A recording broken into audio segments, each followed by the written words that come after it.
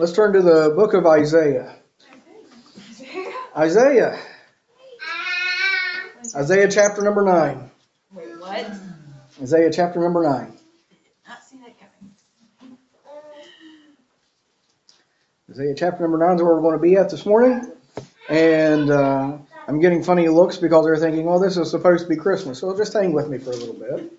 And so anyway, just a little bit of an introduction here on this is that throughout the month of December, we've been looking back at the first Christmas, and we've been thinking about Jesus. And our focus has kind of been, even before that, is getting our focus back on Jesus. That's what we're wanting to do. We can get so focused on this world. We can even get focused on religious activities. We can get focused on coming to church and doing these things, and we can, through our preaching and our teaching, get focused on all of the different characters and trying to dare to be a Daniel or be brave like Paul and all these different things.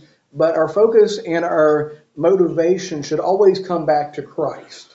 And so all of those people that we look to as examples and such, the reason why they are examples is because of Christ and because of what Christ was in their lives. And so we want to get our focus back on Jesus, especially at Christmas time. And so just over the past few weeks since the beginning of December, we saw that Jesus is the greatest Christmas gift. It doesn't matter what you receive for Christmas this year. Jesus is a greater gift than any of it, better than anything that you can purchase or put on a credit card or anything else. Jesus is the greatest gift, and he is so much more precious than anything that this world has to offer. We then saw that we saw that what he is like and what he does and who he is much different than what our expectations usually are. He has done things in such a different way than what this world expected, and that has led to many people rejecting him, refusing him, or not fully appreciating him. And I think for us as Christians, a lot of times, the way that he works in our lives and the way that he works in our circumstances aren't what we expect. And so he does things because his ways are higher than our ways. His thoughts are higher than our ways, or our thoughts. And so we often miss out on fully appreciating him. And so then last week what we looked at was we went and looked at several different people surrounding Jesus' birth. We looked at 5, as a matter of fact. 5 different people surrounding Jesus' birth. And I believe that each of those people would testify that life is better with Jesus in it. And so as we looked at these characters, we saw that Mary said life is better with Jesus in it because he changed my life completely. He turned her life upside down, took her in a completely different direction. But at the end, she would have said it was completely worth it and my life was better because of him. We saw that the shepherds' life was better with Jesus in it because Jesus gave them value. The world forgot about them. The world didn't care about them. They were just lonely shepherds out in the field. No one really even knew that they existed probably, but Jesus did. And so the angels came out of all of the people in the world, proclaimed his coming to these shepherds, and these shepherds came and were some of the very first people to lay their eyes on the Savior of this world. And so they said, he values me. When no one else does, he cares about me, he values me. Then we looked and we saw that the wise men said life is better with Jesus in it because he is everything I've been searching for. They had spent many hours and many tiresome miles trying to get to Jesus, and whenever they got there, they said he is worth it all. Every bit that I have went through, and he is what I was looking for.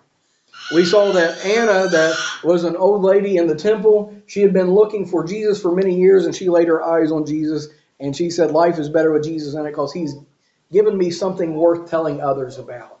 And so she went about and she told everyone who was looking for redemption in Israel about Jesus.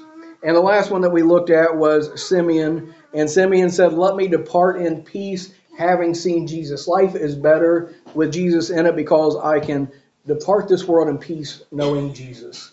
And so what a peace that does bring to us, knowing that our salvation is settled, that our eternity is certain, and that whenever I close my eyes in death, Paul said to be absent from this body is to be present with the Lord. And so what so many people fear, what so many people try to avoid, we don't necessarily have to hurry into, but whenever it comes, we can embrace it knowing that we have peace with God, and we are just transitioning from this home to our true home. Right. And so today what we're going to be looking at is in Isaiah chapter number 9. We're going to look at Jesus here, and we're going to see that he is worthy of our praise. And this is going to be maybe a little bit more of a devotional than a sermon. I don't know. We'll see how it goes. But what I hope to do in this for Christmas Day is to bring out a true love and appreciation for who Jesus is and for what he has done, because I find that Jesus is so much more than a baby in a manger. And so, Isaiah chapter number 9, we're going to read 2 verses here, starting with verse number 6.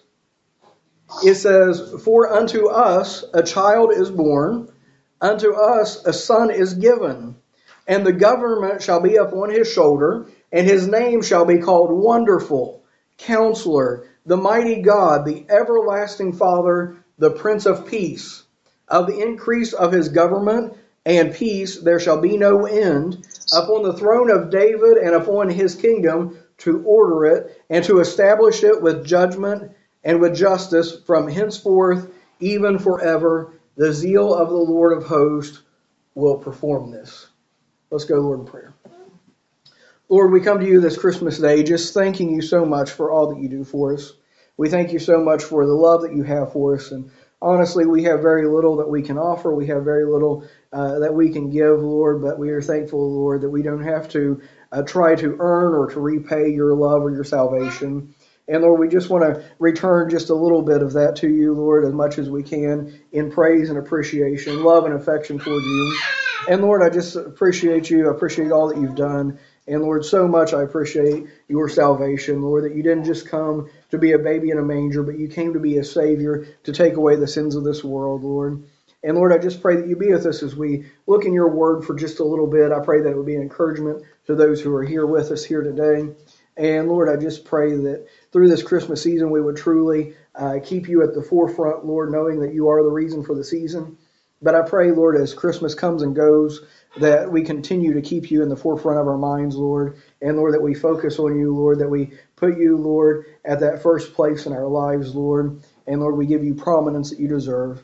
And Lord, just ask you, help me as I preach, guide and direct me in your word, and bless your people here today. We thank you for all you do. In Jesus' name I pray, and amen. So as we look at this passage here in Isaiah, this is a prophecy of Jesus' coming. This is a prophecy of what we've been looking at in Matthew chapter number 2 and in Luke chapter number 2, of whenever God was going to be enrobed in flesh and that he was going to come down and present himself to this world. He was going to live his life as a sinless man and die as a sinless man and as a holy God at the same time, paying the payment, the price for this world. And he has paid the price, and one day he's going to come back and he's going to rule and reign. And we see that all in this passage today. But whenever people think of Jesus, especially during this season, so many people think only of the baby in the manger. So many people think of him as being the one that was virgin born. They think of the shepherds and the wise men. They think of the star. They think of the stable stall. They think of all of these other things, but they have brought Jesus down to the place of just being a cute baby. And what I find in this passage is that Jesus is so much more than that baby in the manger. Some may even associate him with the cross. And they may look at him and they see that he is that one that came in blood and died. In their minds, they picture this kind of emaciated, effeminate form that we often see portrayed in images that people have made in paintings and pictures and such. And all of these things kind of bring together what our imagination of Jesus is. Whether we see him as the baby in the manger, we might see him as the mild teacher as he's going about with his disciples, or we see him as that illustration that's often painted on stained glass windows in different places of this Jesus of people's imagination, I guess we should say. Yeah. And all of it comes short of who he really is, because he is so much more than all of that. Right. I believe one of the reasons why man has so much trouble with coming coming up with a true idea of who Jesus is, why we focus on these little things. We focus on the pictures that we've seen on television or that we've read in storybooks or that were painted up in Sunday school classes and things like that. I believe one of the reasons why we are so stuck on those things is that our human mind can't comprehend all that Jesus really is. Yes. We find that he is born of God, that he left heaven or he is God, that he left heaven to be born as a man. He lived a perfect and sinless life that no other person has ever been able to do. He gave us a glimpse of what God was like. Whenever he walked this earth, he says, if you have seen me, you have seen the Father. And just think about that for a minute. As we read through the Gospels and we see what Jesus was like on this earth, and if we have seen him, we've seen the Father, we are seeing the very character, the very nature of God manifest in flesh. We are seeing what God is like. And I'll tell you, that's different than what a lot of people imagine God to be like. We find that not only was he a glimpse of God, he was mocked and he was abused by men. It says that he came to his own and his own received him not. And then he offered up himself freely as the payment for our sins, for yours and mine, because the Bible tells us the wages of sin is death. But he didn't stay dead. And I'm thankful for that. On the third day, he arose from the dead, victorious over death, hell, and the grave. And he proved that he truly was God. If he would have just died on the cross, we would have known that he was a man. We would have known that he was a good man. We may even venture to think that he was a perfect man. But the fact that he rose the third day proves that he wasn't merely a man, but that he was God. And so we find that he walked with the apostles after he resurrected, and he showed and proved himself to be alive. And then he told the apostles to go and tell the whole world about the forgiveness, about the salvation that he had purchased and that he had offered. And then he ascended up into heaven to be seated at the right hand of the Father. And the Bible says that he is making intercession for you and for me. He offers up salvation freely to whosoever will. That is all of these things. We may think of Jesus as being all of this. We may look back through his life and through the Gospels and all these different things. But I'll tell you, he is still so much more than that. If he is just a historical Jesus that has done all of these things, if he is just a faraway Jesus that is up in the heavens, then we have missed out on who he really is. And so as we look at this passage in Isaiah, I said earlier it was a prophecy concerning his coming, but it also tells us that he was so much more than a baby. In Isaiah chapter 6, for unto us a child is born. Okay, we understand that. We know what Christmas is. We know about the baby. We sung the songs already. But he was more than a child. It says, unto us a child is born, unto us a son is given. And not only is he the son of Mary, he's more than just the one born of a woman, but he is the Son of God. But we go on down through this. It says that his name shall be called Wonderful. You ever said and meditate on that for just a minute or two, that Jesus is going to be called Wonderful? Have you ever thought about how wonderful Jesus really is? Just the things that I've mentioned already this morning about him coming and living a sinless life, God enrobed in the flesh, living and walking and teaching and eating and all these things amongst human beings, and then dying in our place, the Creator being abused by the creation, giving his life, crying from the cross, Father, forgive them, all of these things that he has done, and then giving his life, being raised up the third day victorious, and giving salvation to whosoever will. That would qualify him as wonderful, wouldn't it? He is a wonderful Savior. He is wonderful. And just the word there itself, just making it very simple, full of wonder. Full of wonder. You can sit and you can meditate, you can think on the attributes of Christ, on the attributes of God, on who he is, on what he does, and what that means for you and I. And we can sit in wonder for a long time just thinking about the goodness of God. And that'd be something good for us to do throughout this Christmas season, is setting in wonder, thinking about the goodness of God and who he is for us. But it doesn't just say that he is going to be called Wonderful, but he's also going to be called Counselor. Counselor. And so he is the source of all wisdom and all of knowledge. And so he knows everything. He sees everything. He is everywhere. And he knows everything about us. The Bible tells us that the very hairs on our head are all numbered. And he tells us that we are more valued than many sparrows. And so with this, we see the knowledge, the understanding of God. But whenever it says that he is a counselor is someone who counsels. It is someone who guides, someone who directs, someone who gives vision and all of these things. And he does that for our lives. And he is not some distant and far away God, but he is an ever-present God and Savior. And we find that he is a counselor for us. And so if we're ever confused or if we're ever uncertain, if we don't know which way to go, if we don't know what to do, the Bible says, in all thy ways acknowledge him, and he will direct your paths. It says, if any man lack wisdom, let him ask of God, who giveth freely and upbraideth not. Giveth liberally and upbraideth not. And so we see that he is a counselor for us. And there's plenty of times that I need counsel, that I need guidance, that I need direction, especially in this crazy world and not knowing what to do. And so he is a counselor. He gives us guidance. It says that he is the mighty God and the everlasting Father. How often do we separate Jesus and compartmentalize the Godhead, and we make it almost as if Jesus is second class. He's the assistant God almost. We find a hierarchy in our minds about who Jesus is. But whenever we see this in Scripture, that he is the mighty God, he is the everlasting Father, he's not second in command, he's not inferior to God, he is God. We can try to understand the Trinity. We can try to tear it apart and dissect it in different ways. We can try to illustrate it and define it, but we're still going to come up short because of who he is. We're not going to be able to comprehend this. He's too wonderful, right? Yes. But we do know that the Father, the Son, and the Holy Spirit are all one. They are equal, and they are in agreement. So what does that mean for us? It means that Jesus isn't up in heaven trying to talk God into liking us. He's not up in heaven trying to win God over for us as if he is the lady trying to sell her boyfriend on the Father. That's not what's going on.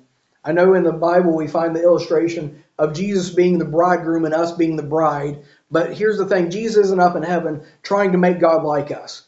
If Jesus loves you, God loves you. Because Jesus is the mighty God. So if you have this idea that Jesus loves me, but God tolerates me, you got some bad theology going on, because he is the mighty God. He is the Father. We find also here in Isaiah chapter number 9 that it says that he is the Prince of Peace. And if there's anything that we need in this world today, it's peace. The world is more divided than it's ever been. It's constantly, there's wars, there's rumors of wars. There is so much going on, so much fighting. And it's not even just in the world, it's amongst churches, it's amongst Christians. And there is no peace. Everywhere that we go, there is constant conflict. There's constant struggle and troubles and trials and things that is going on. But the Bible tells us that he is the Prince of Peace. And one of these days, he's coming back to this earth. He will rule and reign as the perfect king over the perfect kingdom. And it says, to his peace, there will be no end. And so one of these days, there will be peace. We'll be looking for it until he comes back. People are going to constantly be pursuing peace. They're going to be signing peace treaties. They're going to try to be making peace with everything about them. But the only source of peace is the Prince of Peace, and that's Christ. But for this time being, we know that in the future that there's going to be peace. But even if we look within, we know there's never going to be peace without. But how often do we struggle with peace within?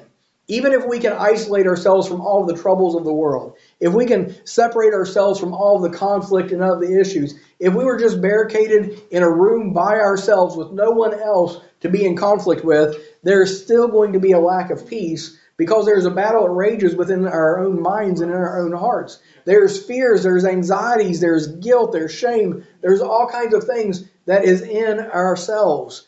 Even if we can get Satan to leave us alone for a little while and quit being the accuser of the brethren, even our own flesh will convict us and will condemn us, and there is still no peace But we find that Jesus is the Prince of Peace. And as we read through the scripture, we find that through him we have peace with God. All the things that the accuser accuses us of, he has taken care of. He has reconciled us with the Father. He has taken care of all those things that we are feeling guilty of. It says that we are accepted in the beloved. And so whenever we start thinking that no one loves us, that no one cares, and there's a trouble and trials going on in our heart, we find that Jesus loves us, that he accepts us, that he has forgiven us, that he wants to be with us, that he's constantly inviting us to be near him and him to be near us, and that he will never leave us or forsake us. And so what peace is there whenever we realize that God loves us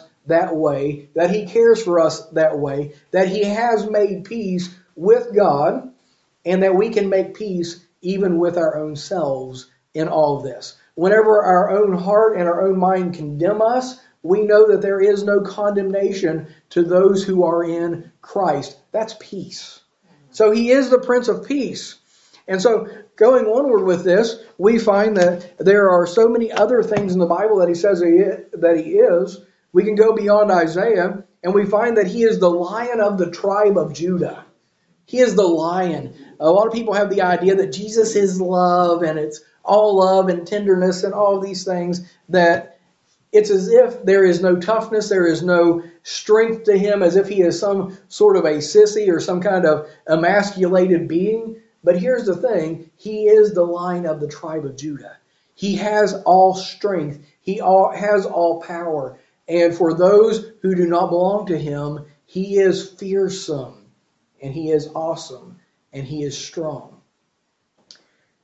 But not only is he the Lion of the tribe of Judah, he's also the Lamb of God that takes away the sins of the world. Imagine Jesus being not only the Lion, but also being the Lamb. And so he taketh away the sins of the world. He is the ultimate sacrifice, and he cleanses me. That's what that sacrifice does. It covers all my sins. And so look at this. This is all the things that Jesus is. He is so much more than the baby. So he's the Lamb of God. But not only is he the Lamb, he is also the Good Shepherd. The Bible tells us that he gives his life for the sheep. That's what we've been talking about already, isn't it? He gives his life for the sheep, but he also values one so much that he would leave the 99 and seek out that one that has went astray. We find in the 23rd Psalm that he leads us beside the still waters, that he makes us to lie down in green pastures, that he restores our soul. He is the Good Shepherd. It tells us, yea, though I walk through the valley of the shadow of death, I will fear no evil. Why? Because the Good Shepherd is with me. It says he prepares the table before me in the sight of my enemies, in the presence of my enemies. Even whenever I am surrounded by those who would do me harm, that I can still feast in peace and in comfort, knowing that he is there, he won't forsake me, because he is the Good Shepherd, and he gives his life for the sheep. And so there are so many things with this illustration of the shepherd that it tells us that he is, but it should be a great comfort for us, knowing that he is the Good Shepherd. We find that there are several different statements that he makes of I am. He tells us, I am this, I am that. And that is a reference back to whenever Moses was in the wilderness, whenever God was speaking to him out of the burning bush, and Moses says, who do I tell these people, who do I tell them sent me? And God says, tell them I am sent you. Tell them I am sent you. And whenever Jesus walked on this earth, he was constantly making statements, I am the Good Shepherd. I am the bread of life. I am the way. And so we find all these different statements that he makes saying that I am. And that is a present tense. That means that he's not the I was. He's not the I will be. He's not stuck in the past or in the future, but he is a very present help in the time of trouble. And so we find that he is always with us, that he is the Alpha. He was there from the beginning. He is the Omega. He will be there in the end. There was none before him. There will be none after him. He always will be. He is the great I am. And so whenever we look at him being the great I am, we find that he is everything that we need. Whenever there is a need in our life, he can fill it. Whenever there is trouble in our minds, he can bring peace. And so whatever it is that we need, I am. And he is all that we need. He tells us, I am the door. That means that we have access. That means that whenever we are outside, whenever we are alienated, when we are separated, when we were separated from God, he was the door that let us in. People are seeking to get in by many different ways.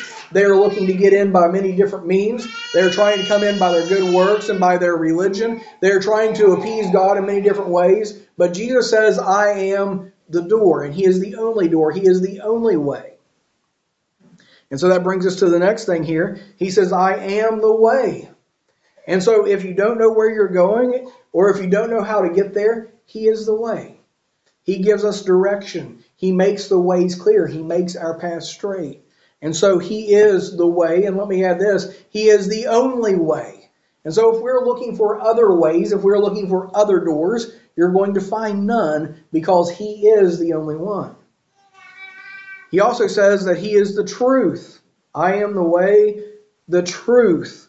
And so in a world where truth is relative, where people say, well, I don't believe that. That's not what I think is right. What I believe is this. He is the truth. And so there's all kinds of different ideas about what's true and what's not true. There are many different people who are presenting themselves to be one way whenever they're another way. And we don't know what is true and what's false, what's real and what's not. Because some people are very good at faking it. But here's the thing, he is the truth. And we can rely on him, we can put our faith and trust in him, because everything about him is true, it is sincere, it is good, it is honest, it is right. And so there is no way that we're going to come up to the end of this and find out that he has ever lied to us, because the Bible tells us that Satan is the father of lies. But in God, it is impossible for him to lie. He is the truth. And so when things are looking dark, we find that he is the light. You ever just felt like the world was getting darker and darker and further away from God? We find that he is the light. And so whenever things are looking dark, you need to hold fast to him, because he is the light. So if you chase the world's methods to try to feel alive, you're always going to come up short. But we find that he is also the life. And the Bible tells us that he came that we may have life and that we may have it more abundantly. In this world, people will try everything it has to offer, and we're going to find that they're going to go in the ways of death. They're going to find all these things that leave them empty, find life being meaningless. But Jesus is the source of life. I am the way, I am the truth, I am the life. For the lonely, we find that he is a friend that sticketh closer than a brother. Whenever we feel as if the world has betrayed us, whenever people don't care about us, whenever we feel isolated and alone, he is that friend. We find that everyone may abandon us, but it says that he will never leave us or forsake us. Sometimes it might feel like he is far away, but you can rest assured that he is always there and that he'll never abandon you, because guess what? He is the truth as well. And he has promised in his word, he will not forsake us. He will not leave us. And so he is that friend that sticks closer than a brother. He is the one that will never leave us or forsake us. We find that whenever we are messed up, whenever we have went the wrong direction, whenever we have sinned and come short, we find that he is also our advocate. He is on our side. He's in our corner. He is pleading our case. He is our mediator.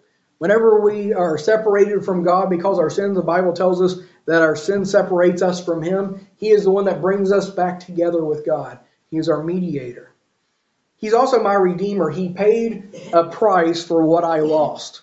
In the Old Testament and throughout the Jewish culture, we find that whenever people got indebted in some way, they had to sell their parcel of land, that someone related to them, a family member, could come and buy back what they lost. And guess what? In Adam, we were all made sinners. Because of our sin, we were separated from God. Because of that, we lost that relationship. But Jesus became a man, of our race related to us so he could redeem us, that he could buy back what we lost. And that's what he did. He is our Redeemer. He paid that price for me. He is my Savior. He rescued me from death. In this life, if we are in danger, if we are in peril and someone rescues us, if you're in a ship out on the sea and your engine dies and you have no way of getting back to shore and someone comes and they rescue you, they become your Savior, right? And we were as a ship without a sail. Our engines were dead. Our rudder was broken. We had no way of getting to God. And Jesus came and became our Savior. He reconciled us with a Father. He paid for our sins. He covered up all those things. He bought us back with His blood. He is our Savior. We find that He is my rock and He is my foundation. He is solid. He is stable. He is dependable. We can stand firm on Him. We can build our lives on Him. We find also that He is the fairest of 10,000. There's a lot of passages in Scripture talking about His beauty. And it's not His beauty as a human being, but it is His beauty for who He is and for His character and what He does for us. And it says that He is the fairest of 10,000. He is the lily of the valley. He is the rose of Sharon. He is the bright and morning star. Whenever the night is the darkest, the first star that breaks out and it brings light to us, that's Jesus. He is the light that shines forth in darkness. He is that daylight that comes into our lives. He is that hope of a new day. The Bible says He's altogether lovely. We find that He is my hope. He is my joy. We find He is my future because I would have none without Him. Without Him, I would be lost. I would have no hope. I would be destined for hell for all eternity. But because of Him, I have a future. He is my constant companion and my guide. He makes my life worth living, and He takes the fear out of dying. And so we could go on and on about all the things that Jesus is. There are so many different things that we have not even begun to scratch the surface of as we find throughout Scripture. All of the things that Jesus is. But I'll tell you, He is so much more than a baby in a manger. He is so much more than we often make Him out to be or compartmentalize Him to be. But what we find here is He is so much more than we can imagine. But I think that it is worth us looking into, worth us looking at and seeing all the things that He is, all the things that He's done. Because this season of all seasons, we think about Jesus. We consider about Him coming to this world. We just focus on Him for a little while for who He is and what He has done. And we should be welling up with love, with appreciation, with praise for such a one as Him. He's not merely a baby that deserves our attention, but He deserves it all. Peter sung there before we got started, I have decided to follow Jesus. Why wouldn't we decide to follow one such as Him? With all that He is, why would we neglect Him? Why would we choose to live without Him? Because He is everything to me. And I am so glad that He is my Savior. I am so glad that He is my Lord. I am so glad that He is my friend. You ever considered that? That He is a friend to us. You might have very few friends in the world. You may have poor friendships in this world. But what a friend we have in Jesus. He is so much more than just a baby. And so I hope that we can focus on that we can meditate on that, we can think on that for just a little bit, on how much more He is than just that baby. I'll say finally that He is the righteous judge. He is the one that is able to come down to this earth and set all things right. He is the one that mankind will give an account to one of these days. And He has forgiven my sins. He has wiped my account clean. As the old song says, the old account was settled long ago. But for anyone who rejects Him, anyone who refuses His offer, anyone who snubs His gift of eternal life, one day they will pay for their own sins because they rejected his payment. Why they would ever do that, I don't know. He is so much more than a Savior. He is so much more than a baby. But if he is not your Savior, he can be today. If he's not your Savior, you don't recognize all these things. You may see him as a baby. You may see him as that guy hanging on the cross. But here's the thing. He can be yours. And so this would be a great Christmas if you don't know him as your Savior. Call upon him while you may. Because he says, whosoever shall call upon the name of the Lord shall be saved. And you'll never regret it because he is so much more than you'll ever imagine. So I just want to close this thought here by asking you all, what is he to you? Out of all the things that I have mentioned today, and I'd like a response if anyone would. Out of all the things that I've mentioned today, out of all the things that Scripture says, out of the things that life has shown you that he is, what is Jesus to you?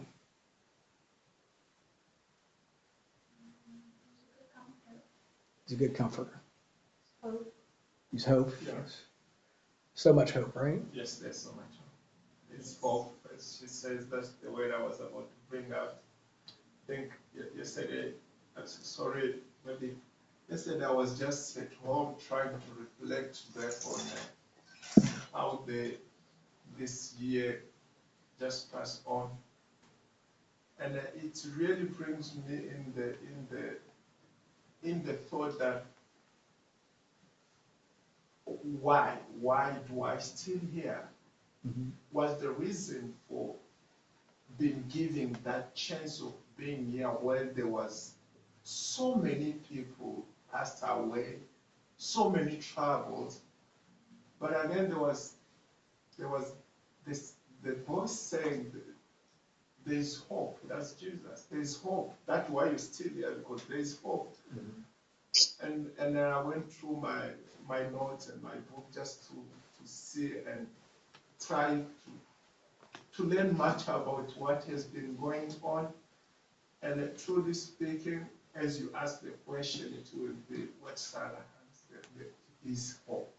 Hope. Yes, I may lose everything, I may go through a lot of things, I may come to wrong decisions, mm-hmm. but I still have hope. Someone's looking out at me. I can still go and confess my sin and get forgiveness. Very good. Hmm? He is faithful. So I'm glad for that. I tell you, there's very, very few people, very few things in this world that you can count on, but you can count on him. He's faithful. My life. What is it? My life. My life, yes. He gives purpose, doesn't he? Reason.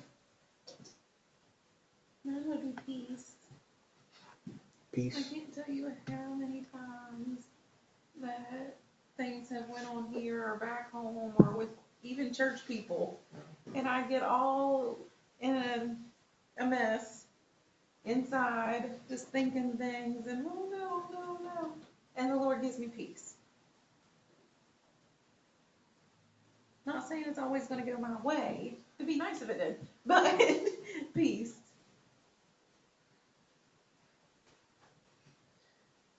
Just in that idea of peace, I resonate with the idea, the whole thing of the battles, the troubles that go on inside. Yeah. Because whether I show it or not, there is constantly battles that are going on and waging in me and different things like that.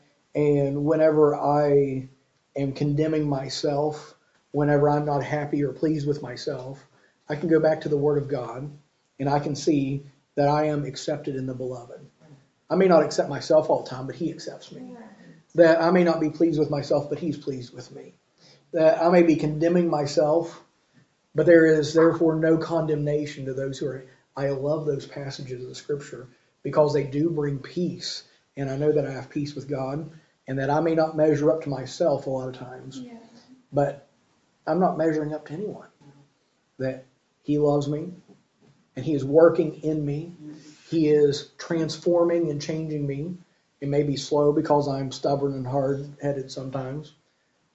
But I'm thankful that he is patient. That's something I didn't bring out. He's long-suffering. Aren't you glad that he's long-suffering? Mm-hmm. He's patient with us. We can do a lot of dumb things. We can be stubborn. And he still puts up with us. Thankful for all these things. Anything else?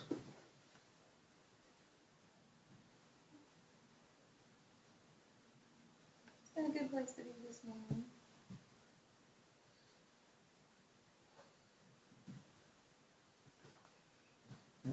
Certainly has been. I've enjoyed it. Me too.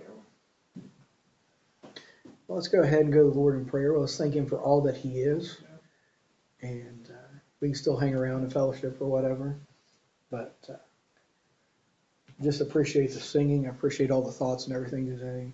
And I appreciate this thought the Lord's laid on my heart about how much more he is. So let's go to the Lord in prayer. Lord, we come to you today. Thank you for your blessings. And we thank you so much for this time and fellowship with your people, Lord. And we just pray, asking you, Lord, help us, Lord, just to take this and meditate upon it. Think through your word. Think of all the things that you are. We thank you, Lord, for the hope that you give, for the peace that you give, for all these other things that's been brought out. And Lord, we just pray that you be with our time and fellowship one with another. Lord, help us not to take you for granted. Help us, Lord, to just continue delving into this idea of who you are, Lord, because I think it's a mind that we can never exalt, Lord, a treasure that we can never spend up, Lord. And Lord, I thank you for all that you are. Praise you for it, Lord. All these things we pray in Jesus' name. Amen.